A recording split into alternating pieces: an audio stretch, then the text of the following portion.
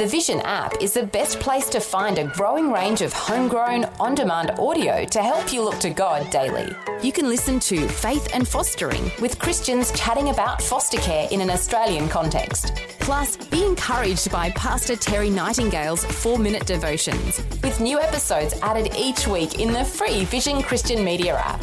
If you don't already have the app on your smartphone or tablet, download it now from vision.org.au/app. Vision.org.au/app. Vision. Life, culture and current events from a biblical perspective. 2020 on Vision. You might be familiar with the expression, the long march through the institutions.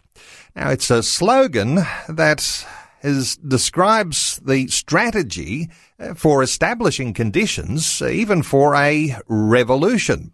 The Long March is a reference to the prolonged struggle of the Chinese communists around issues of positioning and manoeuvring. And it has the sentiment of working against institutions while working within the institution. And Marxism has been raised in the current election campaign. So a discussion today as to whether this threat to democracy is real, since people who hold these political principles usually deny any sort of leftist plot. Another federal election conversation today with the concern that those who hold to Marxist values are aggressive opponents of Christianity and the culture that forms on a foundation of Judeo-Christian values. Well, to take us through some of the deeper issues in this conversation, always good to welcome to 2020 Charles Newington, who is the National Director of Family Voice Australia. Charles, a special welcome back. And, of course, today, live with me, face-to-face in the studio. Great to see you. Thank you, Neil. It is good to see you.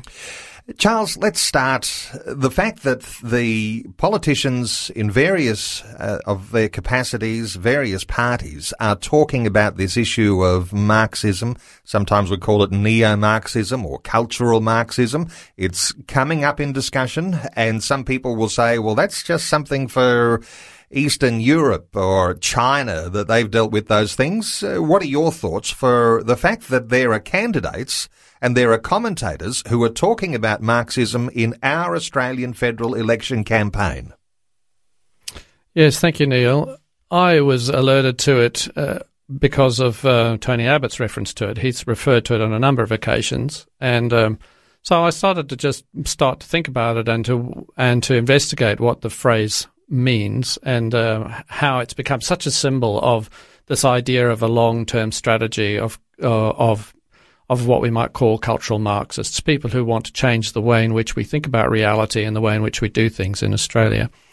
From a Marxist point of view, it seems a kind of a radical and extreme statement, doesn't it, to think that we think of Marxism as something historical and it's not really active in a kind of a cool society like Australia. But people like as I say, like Tony Abbott, he picks it up, and lots of other people. I mean, Mark Latham, for instance, in his maiden speech in the New South Wales Parliament just last night, he talked about it. He railed against the left and political correctness in his maiden speech, accusing people of trying to bring down Western civilization through a campaign of cultural Marxism.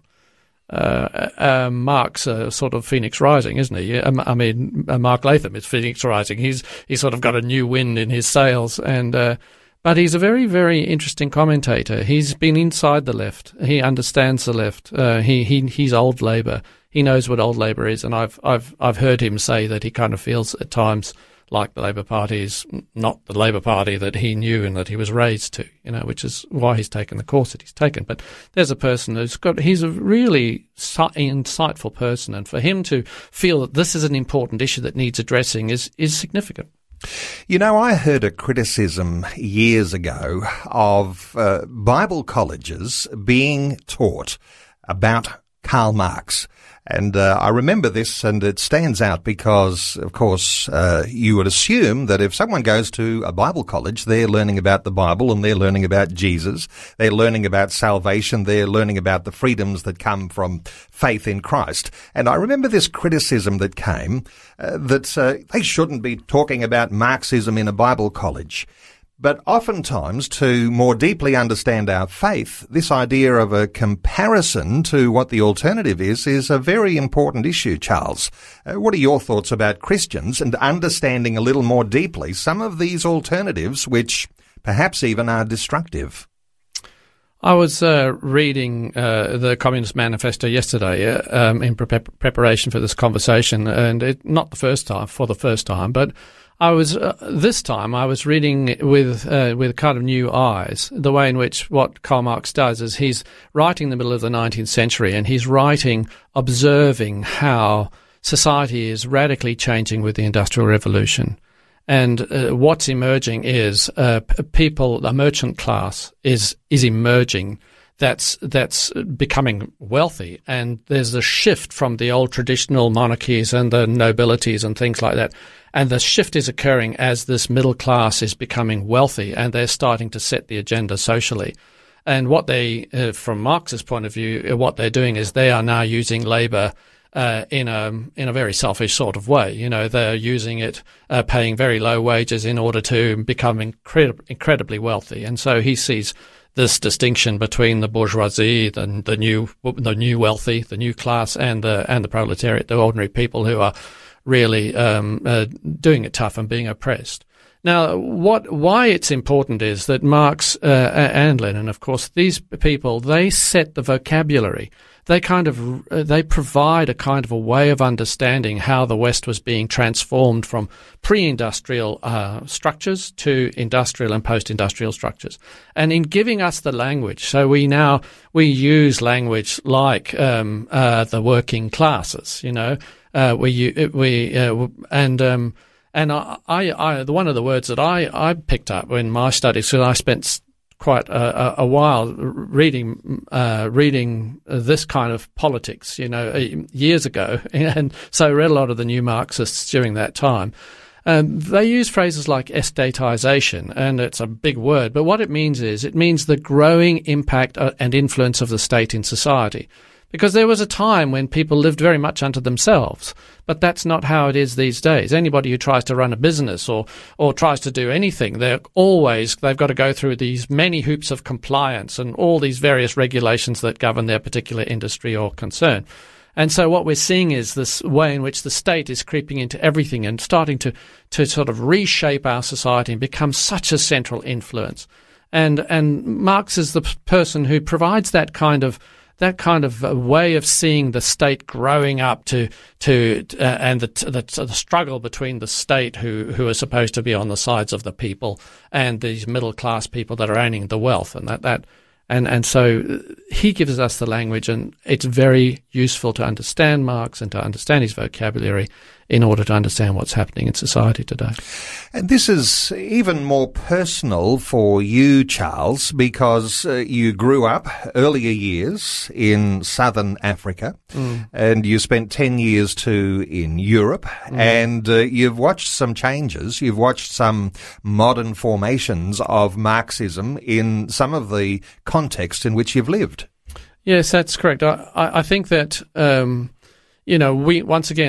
we perhaps in Australia, we kind of feel we've been a long way away from global politics. But I was born in Zimbabwe, in a place called Bulawayo, which means a place of the kraal of the killings, which is a delightful place to have on your birth certificate. Yes. But the thing about that is that that was a long time ago now. I was in the 1950s, and I had the opportunity then to live through the transition of decolonization. And I watched the way in which the world changed and started to think about colonialism as a blight on society, and particularly a very black mark against the colonial powers.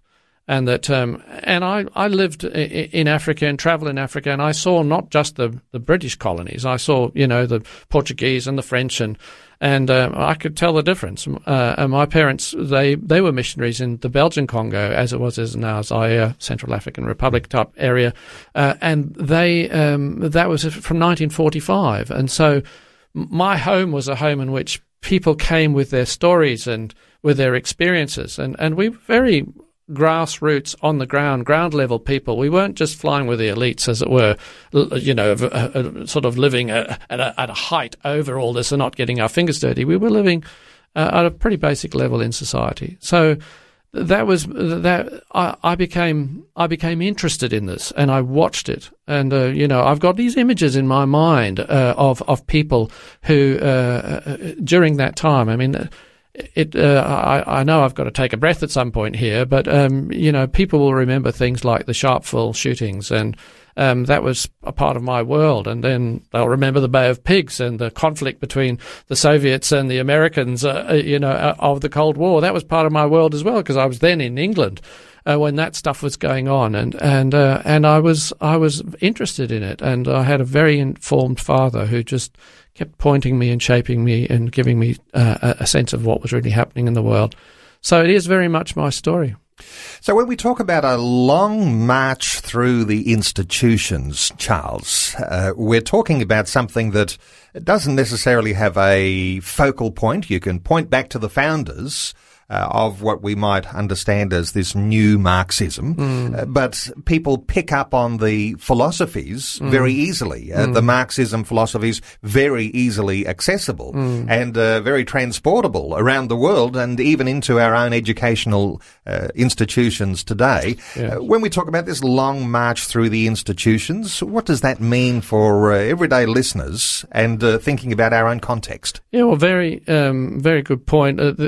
If we try and reposition ourselves in the early 60s, and in the early 60s what we've got is the Berlin Wall going up and the line being drawn very clearly between the communist world and the non-communist world. And interestingly enough, the Berlin Wall, the communists called the Berlin Wall the wall that keeps the fascists out. But there weren't any fascists interested. It was about keeping the people in. It was keeping the communists in. But the point there was that at that time in Eastern Europe, there's this young man who's part of the student movement in Eastern Germany, and Dutschke, his name is, and he uses this phrase in a correspondence with Herbert Marcuse, who is part of a Marxist group, intellectual group, that were thinking about how they could further the cause of Marxism in Western civilizations. And the reason why I'm just asking you to position yourself back there in the early 60s is because colonialism was happening, and in the colonial environment, they didn't have to go through much intellectual conversation. They just gave people a gun. So out there, the old revolution was still very much a military revolution, an armed revolution. And so I lived through that to some degree in the Southern African context, the armed revolution. And I remember, people that we remember, people like the current president or the former president of Zimbabwe. He and many others were trained by the Soviets and by the Chinese, and they were empowered in the sense that they were given arms to overthrow the colonial powers, and that was how you did it in old communism and old Marxism. But the new Marxism, they realized if they were going to change the West, it wasn't always going to be through the bullet of a gun. It had to be through the ballot box. It had to be working with the structures of Western civilization, democratic society. And that's where the idea of the long march comes. They say, let's think about this in the long view. Let's think about how we change Western values and Western attitudes in the long view by getting inside the institutions, particularly the universities, and retelling the story of Western civilization's expansion, particularly the colonial period, retelling it from a Marxist perspective as an oppression, as an injustice, as something that was actually deeply flawed morally.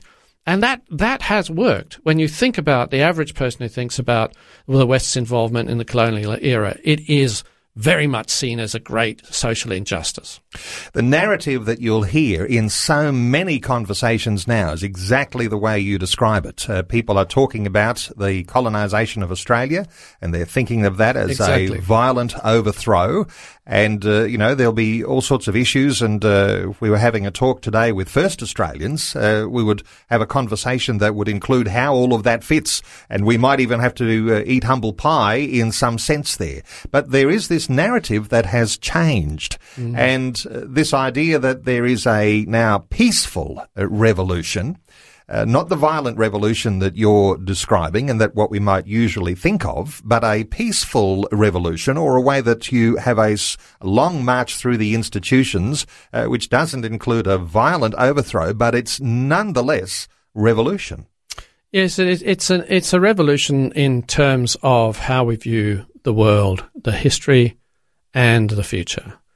And that's why they call it a cultural revolution. And there's no doubt about it that colonialism was not wasn't all roses and boxes of chocolates by any means. It was not a positive thing when viewed from this angle, particularly. It wasn't a positive thing. But actually, if you stop and think about it, one of the things that the Western colonial powers did, particularly the British brought a lot of organisational capacity to their colonies, and they did undertake to extract themselves in a relatively peaceable manner. Of course, there was a lot of bumping in the early stages when the local people needed to make the point it was time. But I've travelled in so many of the colonies and the former colonies, and you still see the structures that the British particularly left in those colonies, and often the people acknowledge that it was a very mixed bag. Some of it was a positive contribution to their countries, things like education, health services, transport structures, and things like that. These things were helpful. Rule of law, to add another one there, which is very important as well. Charles Newington is our guest.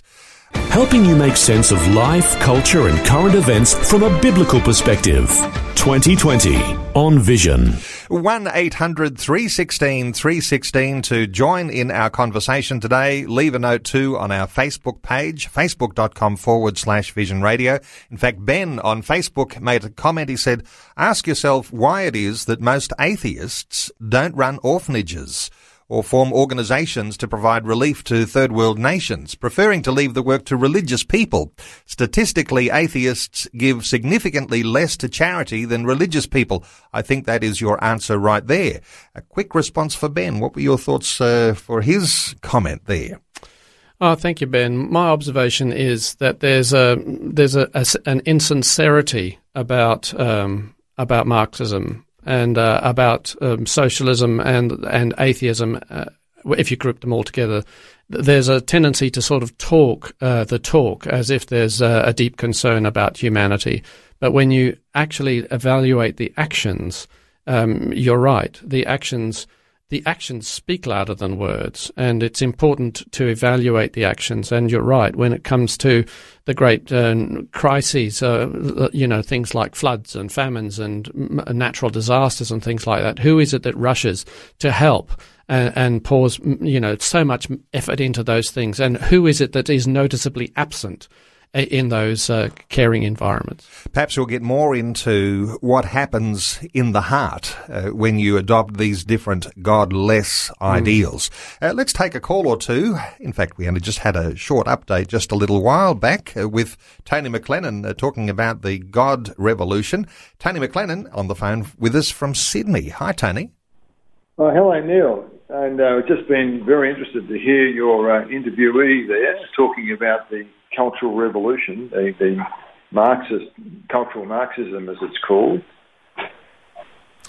Yep. What are your thoughts, Tony? Well, I'm just so glad that someone is actually speaking out about this and giving clarity to the whole thing. Having grown up in Australia in the 50s, right through to the present day, obviously, I've seen this trapped. I was really dismayed, and I'd like to ask your speaker your interviewee to comment on things like the Little Red School Book and the sexual revolution, which seemed to precede the socialism intensive activities of certain parties of government subsequent to that. But there seemed to be a sexual revolution first, followed by increasing socialism, and now the development of secular humanism as the default religion for Australia. This is evidenced by a lot of the things going on in the government in Victoria. Tony, good thoughts there. Let's bring Charles in on the conversation, because I think what we're talking about here is the symptoms of what happens when you start to have these cultural Marxism principles aligned with a national context. What are your thoughts for Tony? Charles? Yes, thank you, Tony. My observation, and I make this observation with, with a sense of humility. It's not as if I've done a lot of profound work on this, but my observation is that it's very clear that Western civilization relies for its moral direction. It relies upon the Judeo-Christian ethic. And part of the Judeo-Christian ethic is, a very big part, is about personal morality and the place of the sanctity of marriage and the sanctity of sexuality and how we exercise our sexuality. And so to focus upon sexuality was, in a sense, it was a wedge that a wedge to the heart of the Judeo-Christian ethic. And we found ourselves in a situation as Christians where we appeared to be so out of touch, with the new mood, the new zeitgeist in the sexual revolution of the 1960s, where it was all about freedom and the emergence of this new individualism, the doctrine of individualism. And so that was you'll recall how the church tried to sort of dam the flood, as it were, and we were characterized as being wowsers and killjoys and being so historical and hysterical. But it had a very profound effect upon people who were caught up in the sexual revolution, because it damaged their sense of ability to reconnect with their faith. They felt like they'd blown it. There was too much bad water now between them and God. So that's part of my reading of it. I think that the idea of communism, one of its fundamental ideas is that it's not just the absence of God. It's an anti-position about God. It views faith as something that is fundamentally dangerous to society, and it must be removed. And you can see the violence with which they exercise that in so many places. And one of the reasons it is because faith, actually, the relationship between faith and the moral structures, such as the family and marriage, they are a kind of a set, aren't they? They go together. And if you pull faith out, you're left with an empty shell in marriage and an empty shell in one's sense of sexual discretion and self-control. And so they saw that, they understood that, and they could see that sexuality is such a strong urge. It's so easy to sort of to take it to full heat and to superheat it through the media that was emerging, and that's my spin on it anyway. Tony McLennan, a special honour to you too, because you're leading the organisation that is promoting the God Revolution, and when we're talking about things like revolution today, honour to you, because you're doing a good work and you're working with people right on the cutting edge there, sharing their faith with others, winning souls to Christ. Tony McLennan, thanks so much for joining us today on 2020. We're taking calls on 1-800 316 316. Let's hear from Jason in Victoria. Hi, Jason. Good morning, Neil and Charles. How are you? Very well. Hello, what are your thoughts, I Jason? think we should pray against the cultural Marxism in the name of Jesus, because it is not of God. Jason, interesting thought there, because perhaps praying against something is different than praying for the way that there might be a flourishing within the godliness of the nation. What are your thoughts for Jason, Charles? Jason, I agree with you that this is something that is so obviously dangerous to people who are naive about what's really happening in society. None of us are real wisdom, are we? We're not the personification of wisdom. I'm certainly not. So we need to be praying for people who are being affected by this. I think, too, that it's very important for the church to realize its responsibility, and that so much of what has happened in Western civilization has happened because the church lost its way and lost its moral authority. And I think that the recent Royal Commission into sexual abuse in institutions, not just church institutions, but particularly you would have thought it was only about the church, but nevertheless, that's an example of the fact that if we lose our way, if the church loses its moral bearings, if it loses its sense of moral direction and loses its engagement with society in the spirit of Christ, society has no other compass. It has no other light, and it gets easily into deep and dark water. Charles, we'll take some more calls in just a few moments, but let me ask you, how do we identify what happens when there is a major shift in society? We're taken by surprise by this. It seems to be a slow, as we talked about, a march through the institutions. But how do you describe the position that honours God in a nation to this change of a position that might be anti-God in a nation? I think that it's helpful to start by talking about how society used to be, in the sense of Western societies like Australia were based in the Judeo-Christian moral environment. It was what they recognised was that their legislation and their institutions arose out of the Judeo-Christian ethic. And what that means is, it means the Judeo-Christian ethic refers to the role of the Old Testament, the laws of Moses, the Ten Commandments, and then the New Testament, the message of grace that we come to through Christ. That what we've got is the laws set and define what is right and what is wrong morally. In Christ, we see the solution to people who have broken those laws and feel that because they've broken those laws, they are entirely separated from God. What we find in Christ is the way in which we are reconciled to God. So that it doesn't mean that the laws are unimportant. The laws are there to guide society and to still remain as the social and moral foundation for society, but they are going to be applied in the light of the grace of Christ. So that's what we mean when we talk about a Judeo-Christian ethic base. So that means that when we find somebody guilty of a crime, we realize that there's an appropriate and just punishment for that crime. But the New Testament is also there that says there must also be an opportunity for that person to rehabilitate. And we must be involved not just in punishing him, but in creating an environment for his rehabilitation. So that's how the Old and New Testament, as it were, works in our legal system. And it's not just through a system of laws, Charles, but it has to do with the way that people who are under this leadership, under this rule, have a heart attitude. What are your thoughts? Because if you have this sort of Judeo-Christian foundation and shared values, if you take those away, you only have a legalistic system of principles that must be enforced. Give us some sort of insight into what happens in the heart of a nation that actually is governed by these Judeo-Christian values.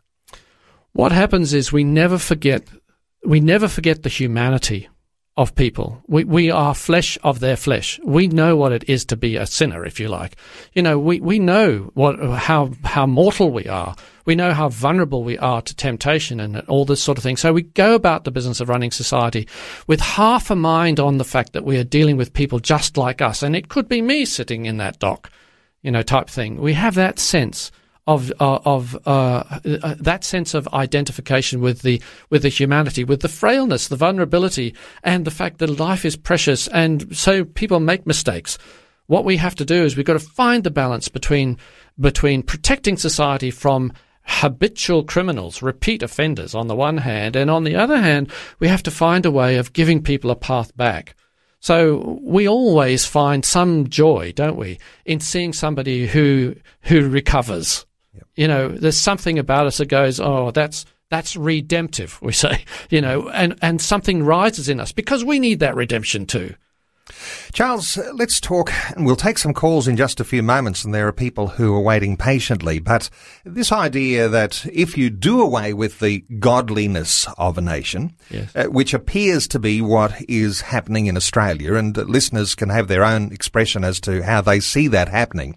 But when you have rulers or leaders rise on this Marxist side, then typically what happens is the development of friends and enemies. You have those who are in favour and those who are out of favour, and those who are out of favour eventually are on the receiving end of what we might describe as quite punitive measures for their being out of favour. I think what you're talking about is you're talking about the comparison between what we see happening in that kind of totalitarianism, that communism's great for communists, but it's terrible for everybody else. Yep. And on the other hand, the Judeo-Christian ethic that is soaked in the message of reconciliation, and that's always trying to find a middle path, trying to find a decent moral compromise. So people mustn't look at, and we see this in this oppositional notion in our parliaments. You know, that people think that this is a terrible thing, that we get these politicians throwing abuse at each other across the floor or whatever. Actually, that's not what was meant by it. What was meant by it was the fact, the recognition that nobody has the whole truth. And so a government might take a particular position, but you need an opposition, an informed opposition that can analyse it, can study it, and that can come up with a better outcome in the end. So that the purpose of the Westminster system is not that we have parties at loggerheads, but rather that we have parties working together to try to resolve what is good and right and best for the nation. Now, as we lose the Christian influence, we lose that spirit, and it just becomes oppositional, and it becomes crass and soulless. We might say even that word hateful. And that's a word that is being bandied around, and usually it's being targeted at Christians. And I'd encourage listeners, read any of the latest commentary that you'll read about Israel Folau, and you'll hear how the leftist, and you might even describe that as cultural Marxist commentariat, is describing Israel Folau, who simply uploaded a Bible verse, and he is considered to be filled with hate. To that. Well, we'll see if we've got time to. We've got lots of calls coming through. Let's take some. We'll need to be quick with a question or comment, and we'll get a quick response from Charles. Let's start with Mary Ann in Adelaide. Hello, Mary Ann. Welcome. Good morning. Yeah, good morning. I will be quick. My age group, I'm 60. My parents had escaped from communism, and a lot of us had experienced through our parents their stories. I just want to quickly say that what really surprises me when you look at history, why is it that people don't remember the history? And a lot of us escaped, a lot of the migrants came into this country escaping those kind of regimes, and yet what's going through the universities is if our children don't know anything of the history of their parents or their Mary grandparents. Ann, you're making a wonderful point here. Let's talk history just briefly, Charles.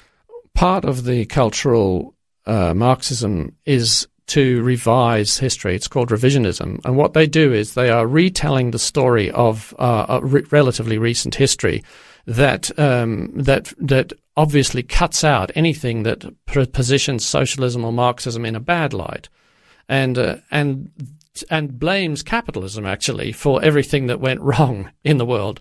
And so young people are not getting a proper historical overview. They're getting very biased historical perspective. And so they come out thinking that Western democracy has been the great Satan, that it's caused the problem. And then what the Marxists do is they point to colonialism and they say, there, proof positive, we've proved our case. But that is a very biased view of history. And so that's what's happening, Marianne, in our schools. They're just being told the focus is upon the sins and failures of Western democracy. It's not upon the sins and failures of Marxism and socialism. Marianne from South Australia, thank you for your call. Let's take another one. Val is on the line from Mackay in Queensland. Hello, Val. Welcome. Oh, hi. Now, correct me if I'm wrong, but I believe that the Humanist Manifesto is almost identical to the Communist Manifesto. And I believe that humanism is the beast system in Revelation 13, where it says 666 is the number of a man. In many manuscripts, that A is left out. It's the number of man. And that rebellion against God goes right back to Eden. And this is a system, the beast system. The devil's got a two-pronged fork he's attacking with. One is Marxism, and the other is Islam. Val, you're making some strong points here. A quick response from Charles. If you can make a quick response, because this is actually, for people who are students of biblical prophecy and interested in the way that things work in the end times, there'll be some interest in this. Val, I understand what you're talking about, and how when we go back to the scriptures and we look at the way in which in the Garden of Eden, the great sin there seems to be Adam and Eve choosing to reject God and his counsel and to take their own way. So we can see it, in a sense, it's a sort of a metaphor for humanism, man choosing his own destiny. And this is very much a part of what's going on in society today, where we heard the leader of the opposition say last night in the debate that he wasn't sure whether he believed in hell. No, he didn't, type thing. In other words, what he's saying is he doesn't really believe that there's anything other than the natural world. He's a disbeliever in God and he's a disbeliever in the devil. It's just about humanity and the planet. And that is classical humanism, but it's part of a subset of a lot of different ideologies, and very often the difference is in humanism we're looking at the nature of humanity, and that's the focus. Communism, we're looking at the ideology of political structures, and socialism, we're looking more at the business of economy. So it's just the same sort of thing that's being applied in different environments. Val from Mackay, thank you so much for your call. 1-800-316-316. Let's take another call. Kevin is in WA. Hello, Kevin. Kevin, are you with us? Kevin is not with us. You might like to call back, Kevin, if you've dropped out somehow. 1-800-316-316. Facebook comment from Mike in Tasmania, who says it's amazing that the former USSR and Eastern Europe allowed Billy Graham to preach Jesus Christ back in the 1980s. That's an interesting concept because, of course, Billy Graham was a breath of fresh air back in the 1980s. Yes, it is fascinating how these sort of things happen. Sometimes it's a bit of a publicity stunt. It's a sort of a way of saying, look how open our society is. There's a realization that a person comes and goes, and the lasting influence will be soon washed away by the ever-present attitudes and values of the political system in place. So it's not unusual for this to happen. It happens even in Islamic countries that sometimes they allow a Christian speaker to have a stage. Okay, let's move on a little, because this idea of the long march through the institutions, and we might think of our political institutions, we might think of the media, we might think of schools and universities. And just to settle on universities for a few moments, because as you were talking about just a few minutes ago, Charles, this idea of revisionism, and the fact that in our universities there's been this controversy over the Ramsay Foundation wanting to teach courses on Western civilization, and that being really almost outlawed by those professors and those who are in control of the universities, saying, oh, that's all reflecting back to those violent colonial days and reflecting, as you were saying, this dreadful history of Australia. Give us some thoughts on this idea of revisionism and the march through our institutions, which seems to have a bottleneck when it comes to our universities. This is a very important aspect of where we might address issues of cultural Marxism. Yes, correct. I was reading an article by a man called Irvine in the Quadrant, and he was writing about a former professor of philosophy at the University of Sydney, David Armstrong, and his influence in the West.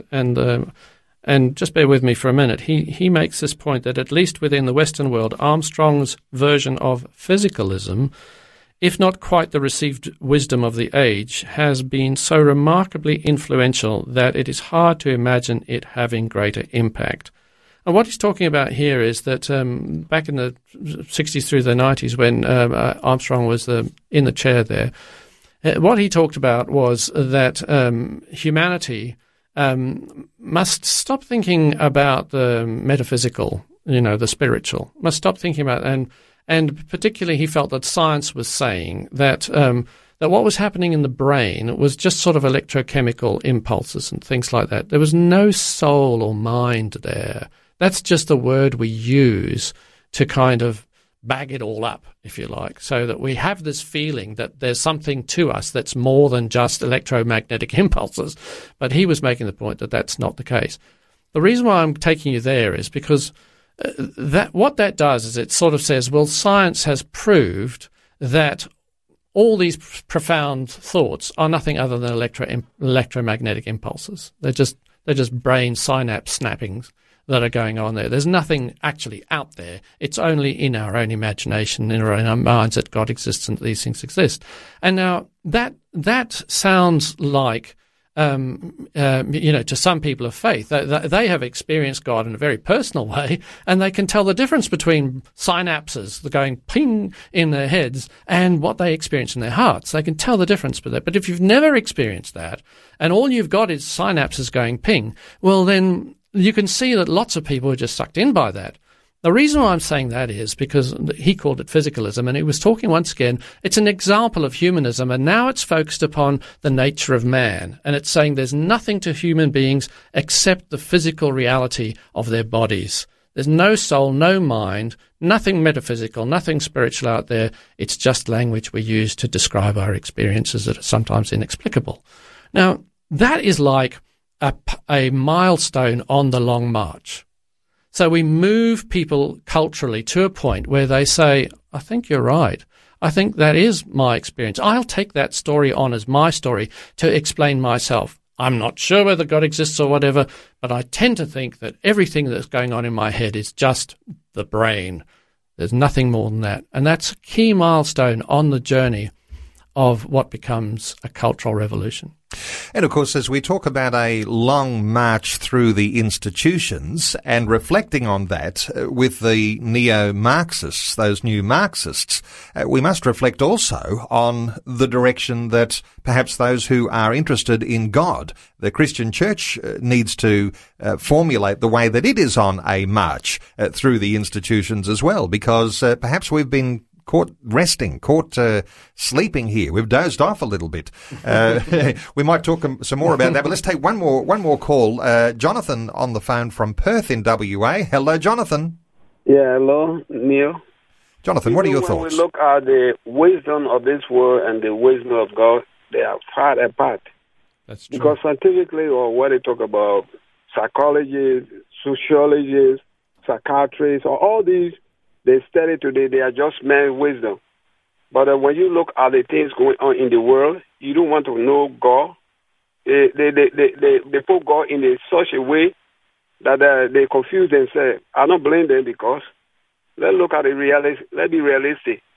If the church is so confused with what they believe, with what they teach, how do you expect a scientific proof, or those who are outside will believe what we are talking about? Jonathan, you're making some great points there, and you're even talking about what happens when these thoughts come within the church. That's a big conversation for another day, and there is a very big difference, and perhaps it's becoming even more marked as we start to see this rise of this cultural Marxism, Charles. It's more marked, and our faith is becoming much more distinct, and the benefits of our faith will become more distinct as well. This whole idea of, as the dark gets darker, the light gets brighter. There's very much a distinction now between this Marxist philosophy that we're seeing and what it is to be a Christian believer. Correct. I want to, picking up on Jonathan too, thank you, Jonathan, for your comments. I think that one of the big things the church needs to realise is that this is not just an intellectual conversation that we're having in society. It's not just our arguments are better than their arguments. It's not just about that. We are talking from a position of the reality of God and the reality of the Christian experience of God. And we must always remember that while God does come to inform the mind and to advise and direct the mind, and our thinking does get shaped by our faith is more than our thinking. Our faith is our experience of God. God wants to be known. We have that hunger to know God and to be known of God, and to have a relationship. But this is the language of Christian faith, that God is not just an abstract notion, but he is an ever-present reality. And it's no wonder if we allow the conversation just to become intellectual, it's no wonder that that's all it is. It lands up as an argument. You think this and I think that. But when I'm in a situation where I see somebody who's in some kind of difficulty, and the Spirit of Christ that influences me awakens me to a new sense of compassion and a new sense of faith for that situation, and I pray with them, and God does something amazing in their lives, they then have a story of call it what they may, but they know we prayed about it and we looked to Jesus about it and something happened. And that's the church must not abandon that. We are a people of faith. We're not just a people of reason. And we have a testimony that we can share that is something that people can't argue with, because if it becomes your own not only intellectual understanding but also your experience, there's something very, very powerful in that. And it must be both. It's not just our experience, because God does save the mind as well. But he saves the heart and the mind. Both are reconciled to God. We need, and that's a tendency in the church. The church tends to polarize on this. So we find some sections of the church that are just wanting to use the Bible as a kind of a proof text, and we get other people that are just using the Bible as a kind of a landing pad for their experience. We need to pull those two arms of the church together. Plenty more to talk about on another occasion. We have run out of time. Thank you so much to Jonathan in WA. A quick comment here, Charles, because no doubt as the conversation has unfolded, it sounds like we're talking about the left side of politics, perhaps the Labor Party, the Greens, perhaps we're talking about the left, but cultural Marxism doesn't take sides so much, and there is this expression that happens in all sides of politics. I wonder if you've got a comment on where that is affecting people who are standing as candidates in all the different parties, that there is an influence here of cultural Marxism even upon the culture that we live in. Yes, because of the fact that the majority of people that are looking at the world through what we might call godless, from a godless perspective, the majority of the people that are doing that are on the left-hand side. There's a tendency for us to class it all as a form of Marxism. But you're right. It's part of a broader attitude, a broader cultural shift from the rejection of God and the rejection of his influence. And there are many people on what we might call the right side of politics who are atheists or agnostics, and they don't consider God in their politics at all. And this is a big challenge for us as a society, is that our political system, it has a philosophical base. It has a deep philosophical base, and that base will out. It will come out. It will be manifest in how the country moves through time. And if we abandon our experience of God, our long experience of God in the Judeo-Christian ethic and faith, what we are abandoning is we're abandoning the very heart and soul of our society. I guess time to stop playing around the edges of our faith and to dive into the deep waters, to experience, to understand intellectually and experientially, spiritually, these understandings of being a follower of Christ, to be one who is a part of the household of God. It's been a wonderful conversation with you today, Charles, and I'm looking forward to the next time we get together once again. For those listeners looking for some more detail about this, I mentioned that the On Point magazine is the magazine that is distributed by Family Voice Australia, and you can subscribe to that. And I'll point you to the website where you can actually get on the subscription list and receive a magazine that will be full of wonderful commentary and deeper commentary that you might be looking for about these sorts of issues that are shaping our culture in Australia. familyvoice.org.au is the website. familyvoice.org.au. The magazine I mentioned is called On Point. Charles Newington, our guest over this past hour, is the National Director of Family Voice Australia. Charles, thanks so much for being with us on 2020. Thanks for the opportunity, Neil.